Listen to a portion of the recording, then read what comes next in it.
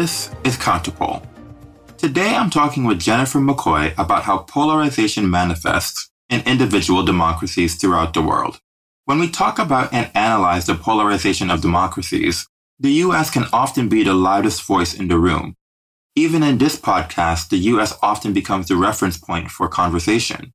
But democracies of all types, from long-established Western democracies in Europe to relatively young democracies in Latin America, are polarizing at alarming rates. I talk with Jennifer McCoy about why that is. I hope you enjoy.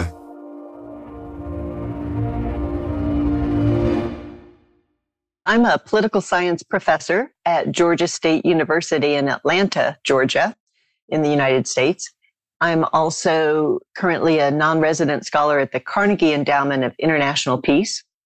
And I've been researching this topic of political polarization, particularly in the last 8 years or so, when I've created some international teams to look at it across very different countries around the world. And I started out by trying to diagnose the problem. What were the causes and what were the consequences for democracy? And now I'm working on trying to find solutions, which is the hardest part of the entire project. And some of my interest in it actually came from, I had a long experience as well with the Carter Center, working with former President Jimmy Carter and his wife, Rosalind Carter, and working particularly in Latin America and working on democracy, but also mediating conflicts. And in that, I experienced countries that we can talk about really dividing, seeing political polarization. And that spurred my interest in the topic as I saw similar processes happening in countries around the world. Let's start off at a sort of very foundational level. What is polarization? Yeah, that's a big question, and people have very different ideas about it. The way I look at polarization is political polarization, and I look at it in democracies as a process that simplifies politics and leads eventually, as the process deepens, to two mutually distrustful political camps. And this distrust extends not only into political relationships that people have, political identities, but extends into their social relationships. So when it reaches this extreme, I call it pernicious polarization because of its harm to democracy, its pernicious consequences for democracy. It operates like intergroup conflict that social psychologists study, and where we see exaggerated positive views of the in-group. In this case, it would be the party or the political camp or the political leader that you identify with, and then biased negative views of the out-group. And because of this, people begin then to view political opponents as existential threats to their way of life or to the nation. And this creates a zero-sum view of politics. People feel like if that side is winning, I'm losing. This raises the stakes of elections.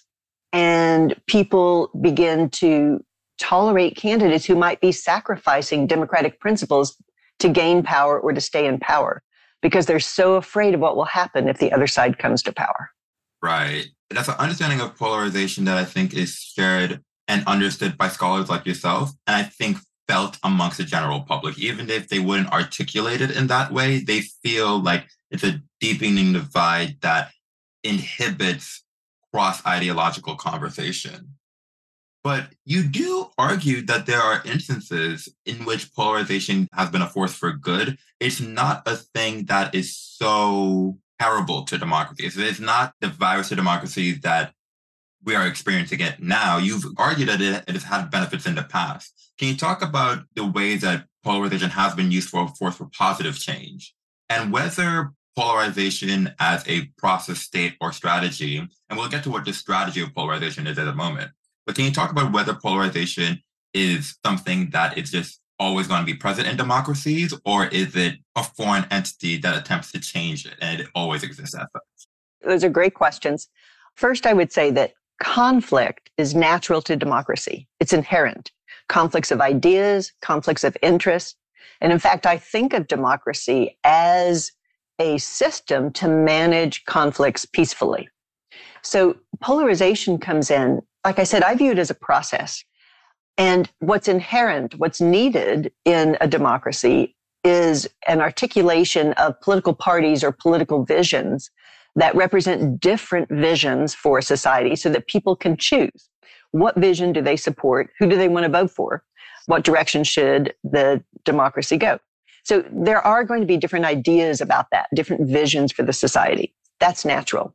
The polarization that I'm worried about is this process of simplifying the politics so that we have a single divide between these two camps. And it's often described as left versus right, but that's a very vague kind of thing because it depends on what we mean. And we can be divided on a number of different issues. Right now, cultural issues have come to the fore, even more than economic issues. So if we're trying to simplify politics and say, okay, those people represent this other vision that is really harmful to the country. And when politicians use language that says they are enemies to the country or they're harmful, they're threatening, they're risking the country or your values or your livelihoods, then this is the pernicious polarization that I'm worried about. So it's an extreme. So we need difference.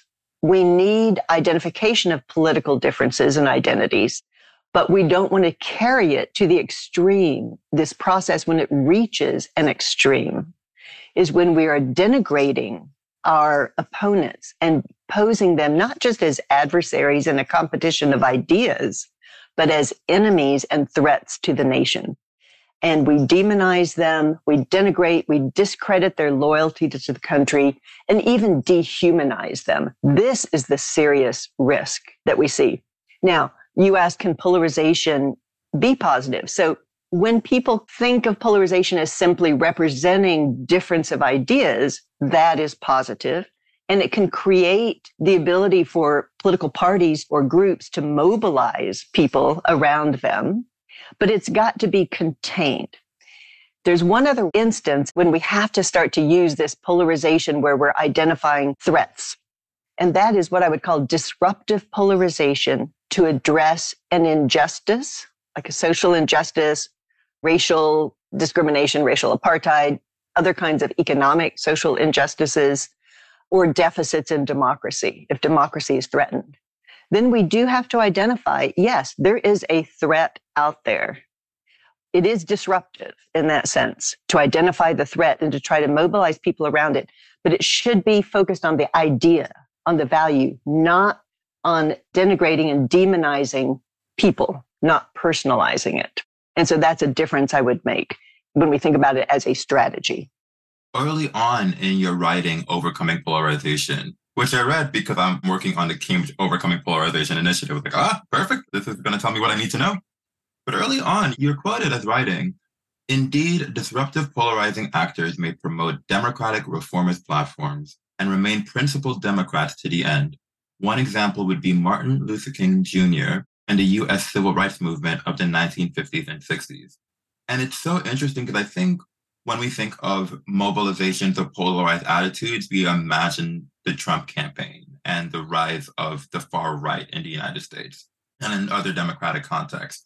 We don't think about the liberation movements that could be articulated as polarizing movements. Can you just give an articulation of how polarization is manifested in the civil rights movement so people can understand how polarization could be a force for good? First, King never resorted to violence. He eschewed violence, so that was off limits. And it was peaceful protest to bring attention to the social injustice of racial discrimination and inequity. He used respectful language, and he focused on ideas. He also actually employed love in his message. And he didn't dehumanize or demonize the opponents, but actually considered them with human dignity and with love, even the opponents, even the oppressors. This is phenomenal. You can also think of Nelson Mandela as another example of this. So this is the way of using disruptive polarization, identifying an evil, really, a threat, an injustice, but doing it with a discourse that is lofty, brings hope, and talks about how everyone can benefit by changing it. It's not zero sum at all. It's very positive sum, and always respecting the human dignity of everyone in the process. I think that might be of interest to the listener because when we think about liberation campaigns, I remember very specifically early 2015, 2016, when we were getting to the real thick of that year's US presidential election. There were people in my social circle that were comparing Black Lives Matter protests to the Donald Trump campaign. And it's interesting because I was in very stark opposition to that view. Essentially on the ground that one was promoting justice for a marginalized group while the other was acting on these harmful populist narratives to secure a political win. But it's interesting that a thread line that might connect the two is polarization, and it speaks to what polarization might be. Let me know if you agree with this. Polarization is kind of the trigger point by which people are mobilized. So related to Black Lives Matter protests, there were extrajudicial killings of Black Americans. I'm not too sure what is catalyzed Donald Trump, although it's been highly studied. I would venture to say that it was a sense of lack of social mobility and discontent within white middle America, that they felt they weren't being listened to, and so they needed someone who represented their values, and this is Donald Trump. And so those trigger points are what catalyzes the mobilization of polarization. Is that kind of a right understanding, or would you disagree with that? Well, yes, I agree to an extent. I'm not sure I think of it as a trigger point, but it is a strategy. It's definitely a strategy, and it is how you carry it out. So that's why I distinguish pernicious polarizing strategies. So I would characterize Donald Trump's strategy as perniciously polarizing because, first, it's exclusionary. It's not inclusionary. It's excluding. It's saying who shouldn't be a rightful citizen, a member of this political community, who should be kept out. And it's saying there are rightful citizens, but it's identifying only a certain group of people as that. And it is demonizing, it's dehumanizing, it's discrediting opponents. And so that is a perniciously polarizing strategy. The more positive, disruptive for a value, for a positive redress of a deficit, of an injustice, is focusing, as we said, on the values, and that is mobilizing. Yes, you're right. It is mobilizing people. It is pointing out the problem and the threat. And so Black Lives Matter was for the most part peaceful, and it was pointing out this deficit of severe racial discrimination and how it is exhibited in the United States, even now in the 21st century. So yes, it is mobilizing to point out those injustices and to try to get people to support it. But it wasn't the exclusionary, it was inclusionary. It was trying to broaden participation, not to limit participation of citizens in, well, more broadly, I would call it in the social contract. We could really easily talk how this whole conversation dominated by the experience of the United States. But I'd love for you to talk to us about some of the experiences with polarization that other democracies have had. And I'll start with just you naming a couple of different countries and the context in which polarization manifested. I will tell you the story of Venezuela, because that is the story that really spurred me to work on this topic in depth. So Venezuela was a democracy since 1958. And in the 1970s, by that time, a stable democracy, but it was also a major oil producer. And the oil boom in that decade of the 70s stimulated this large middle class and overall wealth in the country. They had a two-party dominant system, much like the UK, much like the US, alternating political parties. But the parties were very hierarchical and centralized, and they didn't adapt to changes in the society very well. And they also actually kept out third-party challengers. They kind of colluded in that. So when oil prices started to fall, they tanked in the 1990s, that middle class slid into poverty, and voters rejected the entire political establishment. And this has happened in other countries as well. And that opened the door to a former military coup leader and left-wing populist outsider named Hugo Chavez to be elected president. He was elected on the basis of promising to reform the democracy and redistribute the oil well. So correcting injustices is what he was arguing. that he would be transformative, he would be revolutionary. But he took a very confrontational and polarizing strategy, and he tried to displace the kind of traditional elites who then engaged in a very severe backlash and actually carried out an attempted coup against him. So the society became torn apart with the characteristics of polarization, with the deep antagonism, the disrespect, even dehumanizing depictions of the other side.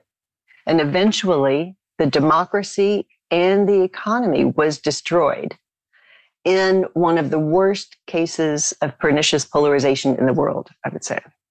Poland and Hungary are often noted. And the interesting thing about those, one, Hungary is very homogeneous. So people often think it's only divided societies, ethnically divided societies or religiously divided societies. Hungary is actually very homogeneous.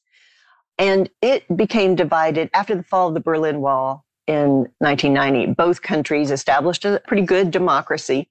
But over time, Hungary, they did have an economic crisis, even before the major 2008 financial crisis. But one particular leader, and this is Viktor Orban, took advantage of that crisis and blamed the former party, who was in part to blame for the economic disaster that was happening in Hungary.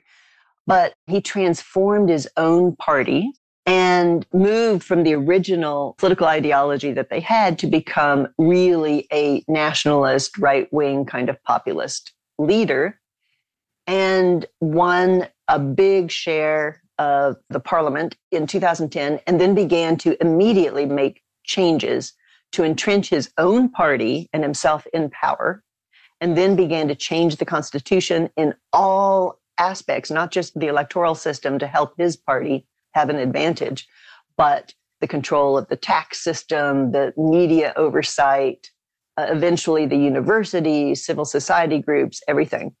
It just polarized the society tremendously over no evident dividing line. He kind of created one line, and he actually kind of manufactured an immigration crisis in 2015. Syrians were coming, but he helped to actually manufacture it and say it was a threat to Hungary when they were trying to just get through Hungary to go to Germany, actually. And he used that by fear-mongering, making Hungarians afraid that their society, their values were going to change. And he blamed the EU, and he blamed one particular Hungarian expat, George Soros, and he brought in some anti-Semitism. So he really helped to create this polarization.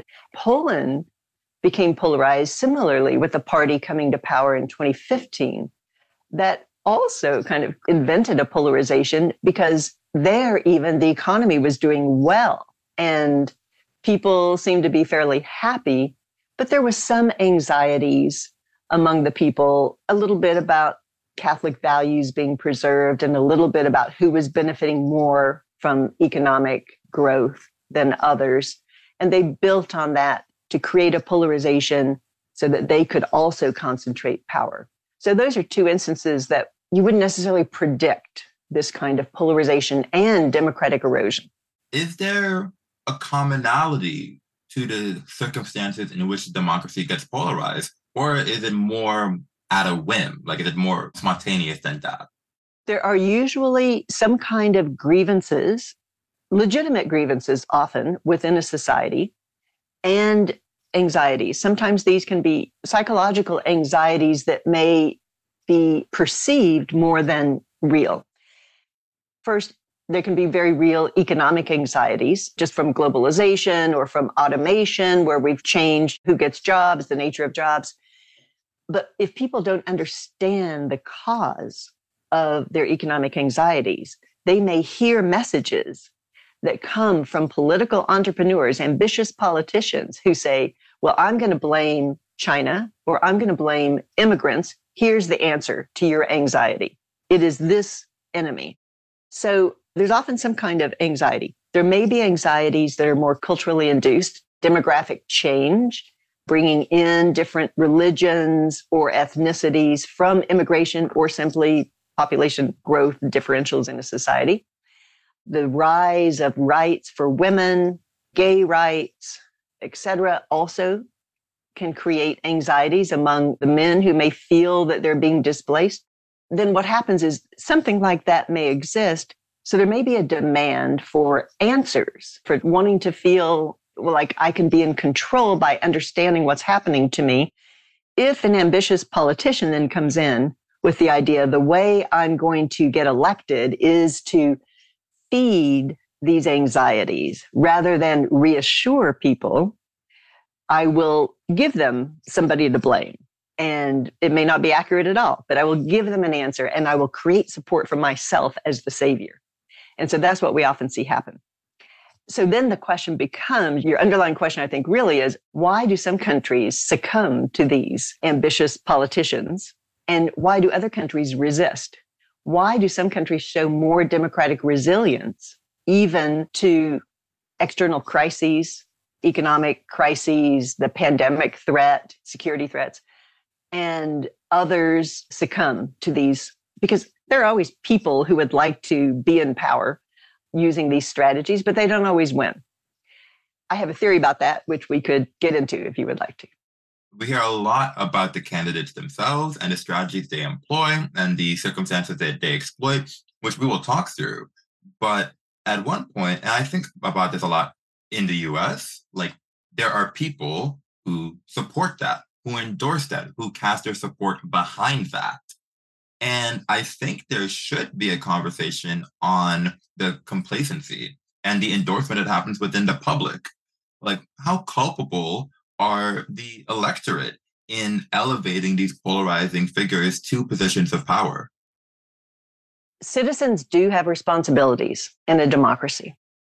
And one of the responsibilities is to be informed and to participate. We have responsibilities that we need to share. And right now, with all of the disinformation and the conspiracy theories that are so easily spread, we have an even greater responsibility and challenge in informing ourselves and distinguishing among all of these different sources of information with possible disinformation thrown in there and conspiracy theories. And this is difficult. This is difficult for the public. It's understandable. If you add on to that these anxieties that I talked about and the grievances, then it's understandable from a psychological point of view why people might succumb to these conspiracies, because it gives them answers when they are anxious. And people need to feel some sense of control.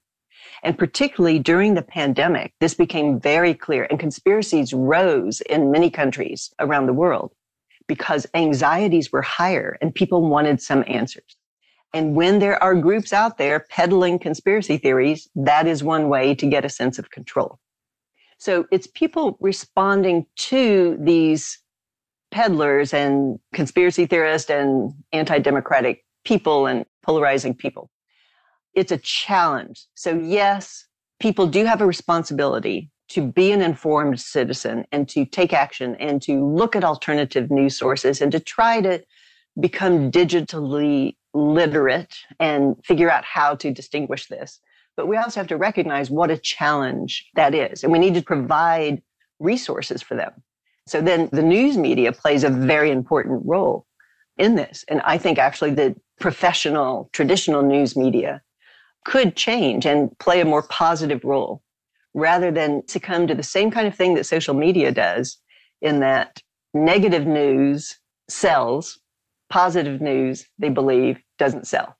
And so coverage is about the problems of government, is about problems of the economy, rather than reporting on the positive news and reporting on the horse race of an election. This is a real problem in the United States, and making equivalence among candidates when some may actually be violating laws or democratic norms, and yet they're reported on in an equivalent sort of way. And it's just the horse race, who's ahead or who's not, rather than what do these people actually represent and what are they promising to do or threatening to do?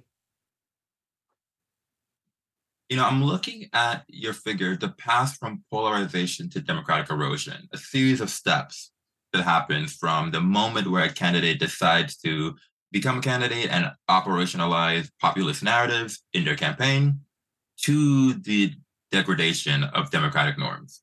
And I'm looking at this right now, And it feels like it doesn't only apply to the politics of it all. I can see this being a very strong graph on the process of racialization, establishing whiteness as an identity, building that mutual distrust, that dislike, that bias, building in that perception of threat, and then building up this support of democratic norm violations. And we've seen that in the US. Black people didn't have the right to vote until the 1960s. And so that is the clear operationalization of that process outside of the political. I'm thinking about it also in terms of like gender, in terms of immigration. This process looks familiar. Is polarization something that only exists in the politics of it all, or is this more endemic to societies in general, and not even just American society, but heterogeneous societies in general? It's economic. We have to look at the economic system. It's social, and people are very concerned with social status, for example. But when I'm looking at political polarization, it's when these issues become politicized and they become part of politics. And all of these things that you mentioned have become politicized. And that's where they feed into political polarization. But there are economic drivers in the economic system. And when you mention, for example, in the United States, one of the severe weaknesses of the United States is that from its founding, it had an unresolved debate about who is a rightful citizen. And it excluded Native Americans and African slaves and made women second-class citizens. Those issues periodically reemerge and polarize the entire society. There's some progress made at one point, and then there's a backlash. And then we have to move forward again. It takes decades again, make another progress. So you go from the Civil War, then progress after that for a decade. Then you have the whole Jim Crow that you're talking about, the South, basically the authoritarian South up to the 1960s. And then you have a backlash. Then you have Barack Obama elected. Then you have a backlash. It recycles periodically. And the economic roots of that, though, are very strong, and the whole economic roots of slavery. And then even after the Civil War and the constitutional amendments to abolish slavery, there were economic roots that turned into convict labor and economic elites dividing the working class, the black and white working class, to create divisions within them to prevent them from uniting that could create either a more kind of positive populist, there was an attempt at a populist party back in the 19th century in the United States, or to demand benefits for workers. And so they divided on the racial ideas and the status ideas, and even ideas of white supremacy, to keep the working class divided and to keep it weak across the board. So yes, there's economic drivers of this, and it manifests in economic and social systems as well as the political. But what we're seeing today is how all of this is being politicized and under political identities, which are reinforced with social identities, racial, religious, gender, etc. Did Venezuela have a similar journey as well? Their democracy is much younger than the US. So I wonder if that same journey happened in Venezuela as well. No, they did not have that kind of unresolved debate at the beginning, what I call a formative rift. And with my co-author, we call this a formative rift. I should mention my co-author, Murat Somer from Turkey. Venezuela, I would say the polarization that emerged there was a little bit more class-based, but it really had to do with some of the weaknesses in their democratic system, that it was a system built on the distribution of oil revenues to make people happy, basically. And when those oil revenues declined, they didn't have that source of revenue to distribute. And the urban poor and the rural poor did feel marginalized. And so when Hugo Chavez came in, he was championing them. It's a little bit racial, but Venezuela is a very mestizo country, very racially mixed. But he did emphasize his skin was a little bit darker than previous political elites. There's a little bit of racial question there, but Venezuela did not have that same kind of unresolved questions from the beginning about who should be a rightful citizen that the United States faces. The United States is is very exceptional in many ways, particularly among advanced or Western democracies. We can't really talk about polarization in democracies and the US without acknowledging the fact that the US is globally regarded as this sort of ambassador for democracy. Especially after World War II, a lot of the US's foreign policy was on spreading democracy throughout the world. But today, democracies throughout the world and in the US are so incredibly tenuous. What does that say about American democracy? Is this devolution of democracies globally a symptom of bad actors, or is there actually something more fundamental at play? I think there are definitely structural factors at play.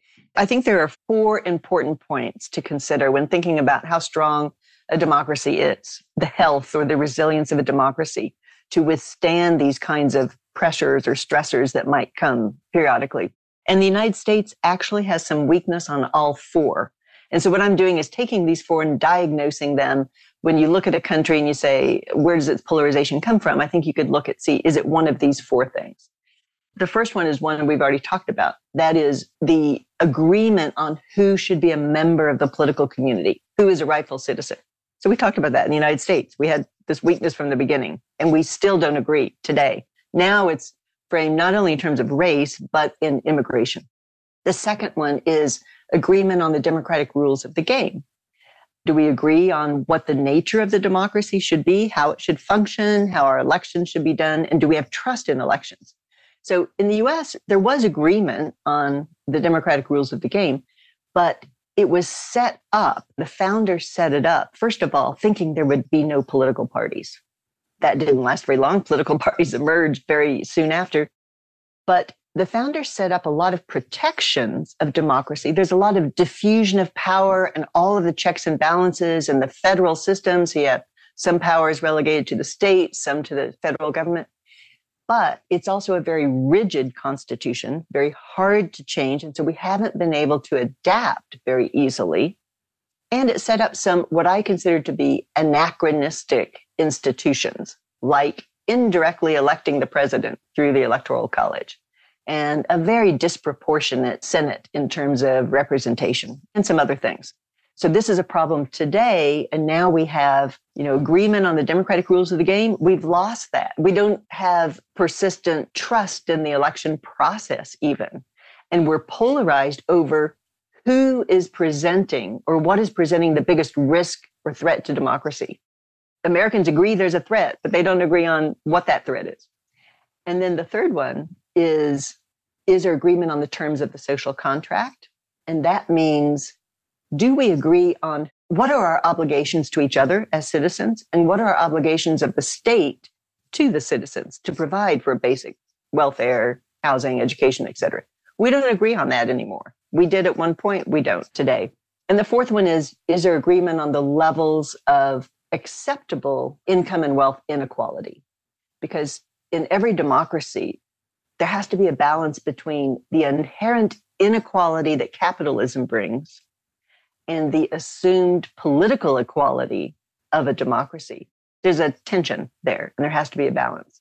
And today, I think that balance has gotten out of whack, and it's the deregulation of capital has gone to the extreme, and the extreme income inequality that's grown, and the social immobility that you mentioned earlier over the last 5 decades means that today money is so important in determining political outcomes that we really weaken the political equality in that equation. I want to push back a little bit on the sort of disagreements that are inherent, because there are articles that the Carnegie Endowment of Peace have written, some of your colleagues have written, that suggest that the difference in ideology is actually much more exacerbated amongst the politicians than it is the electorate themselves. So the public actually has much more consensus on wealth redistribution and labor rights and making things more equitable, but that doesn't really exist in who's representing the politicians.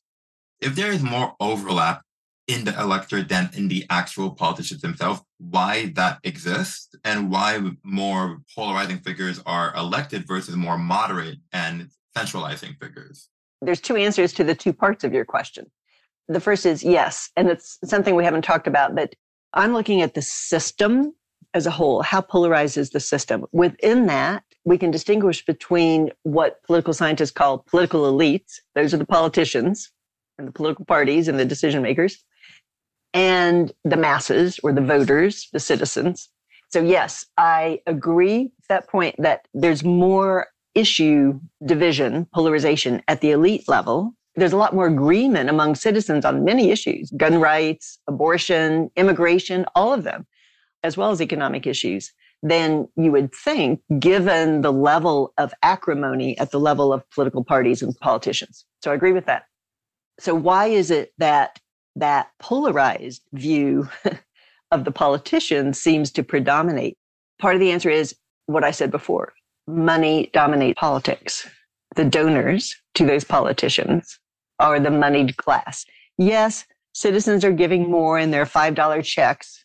Some politicians are relying on those, but overall, money is still dominating politics. Not only who can get elected, but what they do and what kinds of policies they adopt afterwards. Why are the more polarizing candidates being elected? That gets back to part of the structural question, the nature of our democracy.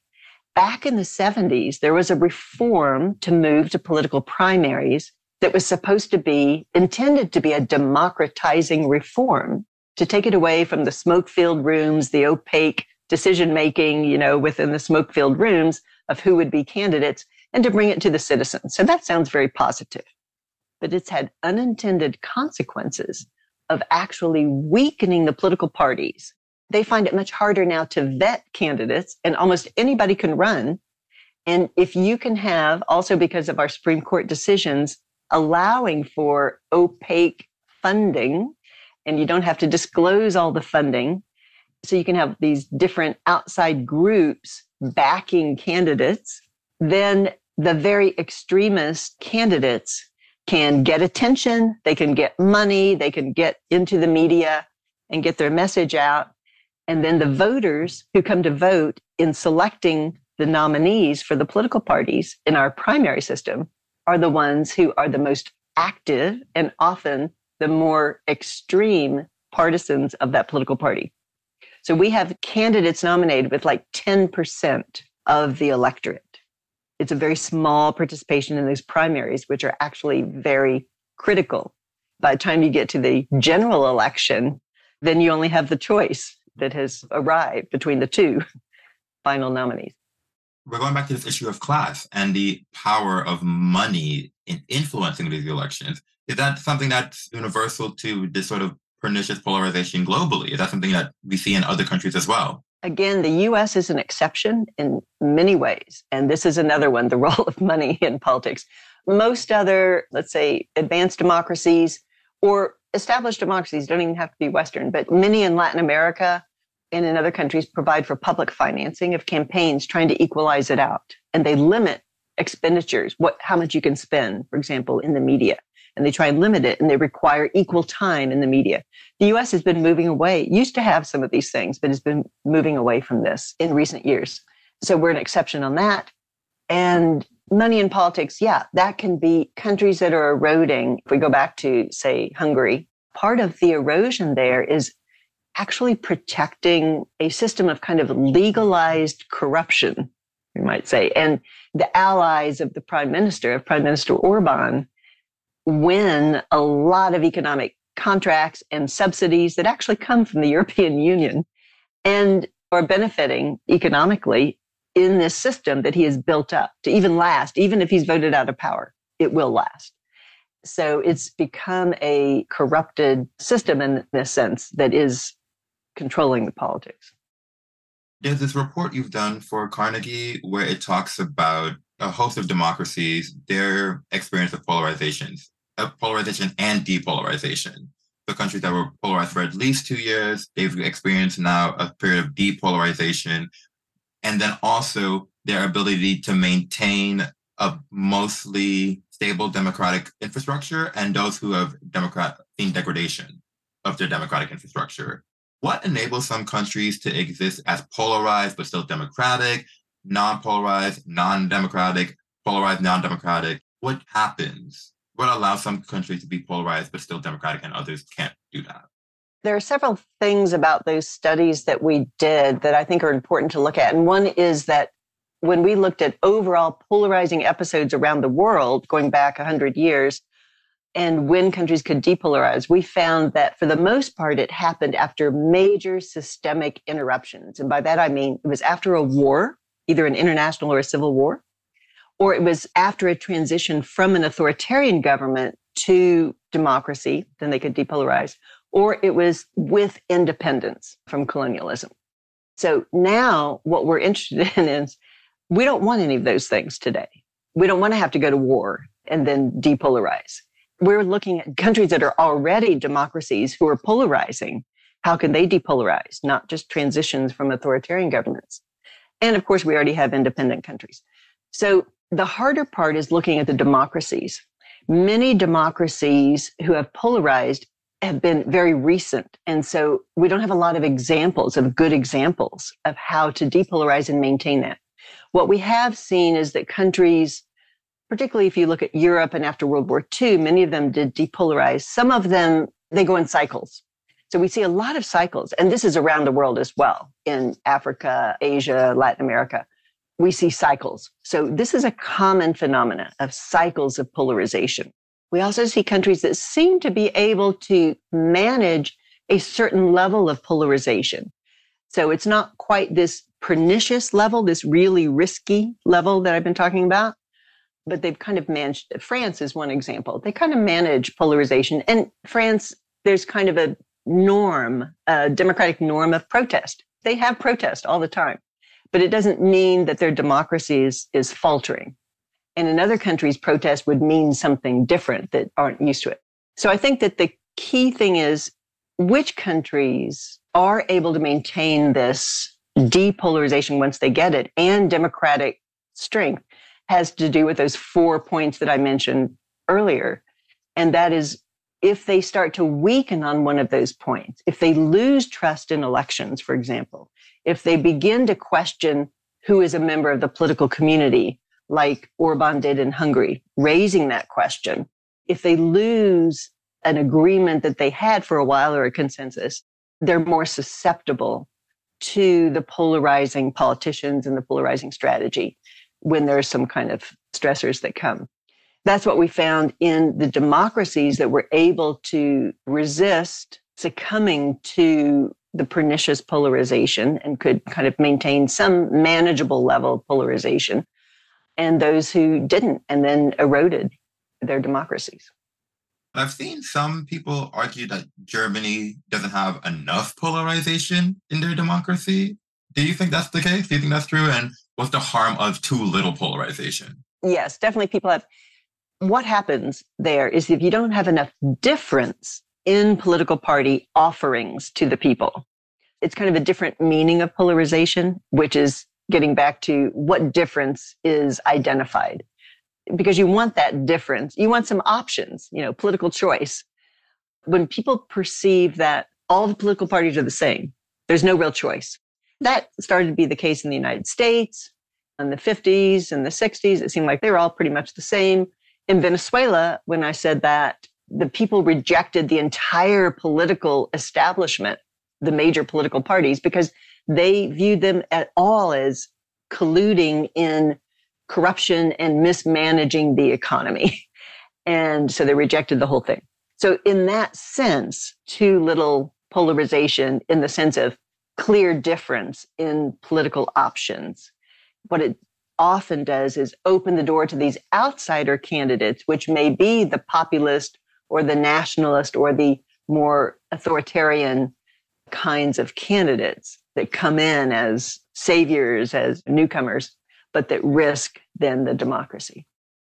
For my final question, listeners will probably be feeling a sense of deep concern that there's no way out of this sort of polarized reality. It's hard to imagine that we can get to a place where things are peaceful and congenial. We coexist with our differences, but we don't produce harm from them. There is something about the reality of historical harms that we didn't get to, and we'll save that for another conversation. But, what are some examples? It could be any sort of circumstance, but what are some scenarios of a country that depolarized or democratized in a stable and sustained way that could perhaps give the listeners some hope that there is a path forward to a more peaceful society? Well, I'm going to give you two examples of democracies. One goes way back to the beginning of the 20th century, a small country in Latin America, Uruguay. But at the beginning of the 20th century, they suffered from political violence between the winning and the losing political parties. So they had elections, but the losing party would often fight to resist the election outcome. In one election in 1903, the winning party had a majority, and they first put down that challenge, that violent challenge, but then they had an enlightened leader, and he had the support of a large enough majority in the legislature that he brought about two major changes that have really lasted decades for Uruguay. One of those was political, and they reformed the Constitution to give more equal political representation so that the losers wouldn't have to feel like it was a winner-take-all, zero-sum game, that they would lose everything. And they even formed, for a while, a collegial presidency like Switzerland has had, with a combined presidency, multiple people in the presidency. They did that for a while. The second thing they did was they really created a new social contract that established a very strong social welfare state that made Uruguay very progressive, education for all, and very progressive kind of country, more equal country, more equality, et cetera. And so those two changes, addressed two of those arenas that I was talking about, the political representation, democratic rules of the game arena, and the social contract arena. A more recent example I'll give you is North Macedonia, going back to Europe, to Eastern Europe. So that's a recent story of a country that, again, after the fall of the Berlin Wall and everything, was divided by ethnicity, Albanian and Macedonian ethnicity, and had a leader for a while who was corrupt and who was concentrating power, eroding the democracy. And in 2016, opposition political parties from different ideologies and the different ethnicities joined together in an electoral coalition, also supported by major civil society protests. So people going out in the streets to protest. And they ousted that leader in 2016 and then maintained the alliance for some time and depolarized even after taking power, when it often falls apart. Now we have to see, it's fairly recent. It's not perfect, but that's an example. And that we see often that it does take broad social, societal efforts to oppose a kind of polarizing leader who is also eroding democracy in power. And it might be a broad electoral coalition of ideologies who don't usually get together. And it's also social, civil society support that is really critical. I think Brazil is a very interesting country to look at because it, like India and like the United States, is a big multiracial democracy that had become polarized in recent years, and the fear of its democracy eroding. In the last election, this is a new phenomenon. We have to see how it evolves. But in the last election in 2022, they defeated the kind of right-wing nationalist polarizing figure of President Bolsonaro, who is running for re-election. They defeated him by a couple of things: a broad coalition where the primary candidate was a return candidate, President Lula da Silva, who had been in office earlier. He had actually been convicted in a controversial court ruling for corruption, but then permitted by the courts to run for election. So absolved and permitted to run. So he was coming back. So he had experience behind him, but he reached out to one of his former rivals, political rivals, in a different, more conservative ideology. Lula himself is kind of on the progressive center-left side. And he reached out to a more conservative politician to be his vice president, to run on a ticket, so a fusion ticket. And then there was a broad effort among social leaders and business leaders who may not have agreed with all of Lula's policies, but who wanted to support democracy, who were worried that a second Bolsonaro term would be a threat to democracy. And so they supported, and they wrote public letters and this kind of thing, supporting Lula. The third thing that Brazil had going for it in terms of resisting democratic erosion was a very activist Supreme Court. We can really contrast this with the United States because Bolsonaro was considered like the Trump of Latin America.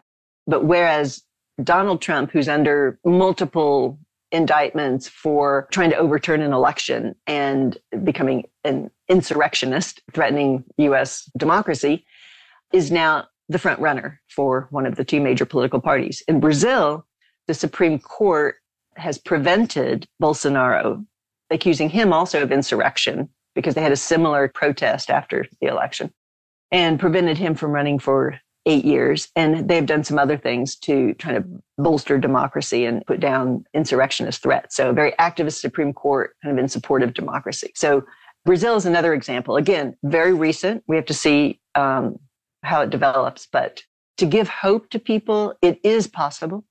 It is possible. It's going to take broad coalitions and people willing to stand up. And it takes leadership from political parties, but also from media, from religious leaders, from cultural leaders, sports figures, all across the board, business leaders. And it takes grassroots citizens to stand up, do the things we talked about, inform themselves, resist conspiracy theories, and don't support candidates who are using those perniciously polarizing strategies. Resist that. Don't reward that kind of strategy.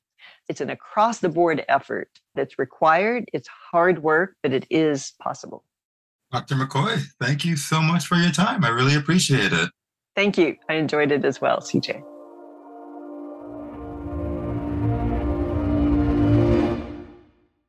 One of the things that stands out to me from this conversation is the fact that relatively homogeneous democracies are also susceptible to polarization. To me, it proves that the pain point upon which a society is divided does not have to be prominent or immediately visible, but can be manufactured and exacerbated by political elites.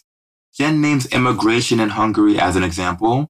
Trans rights is another issue I've seen mobilized by political elites to divide a public who otherwise did not have strong attitudes towards the subject.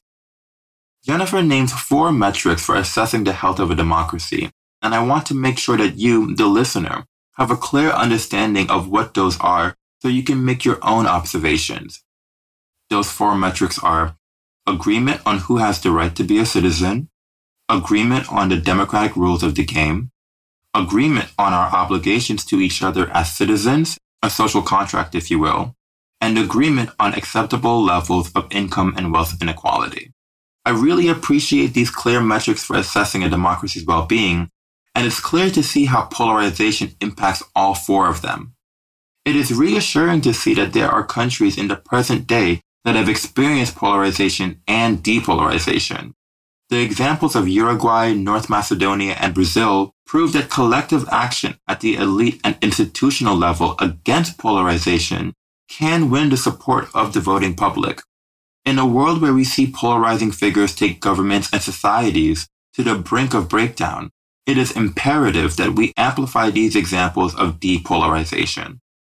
Thanks again to Jennifer McCoy for sharing her knowledge with us. Shout out to Jack Booth of Neon Siren Studios for editing. And thanks to you, the listener, for joining us. If you like this episode of Counterpole, please share with your loved ones and leave us a review. Until next time.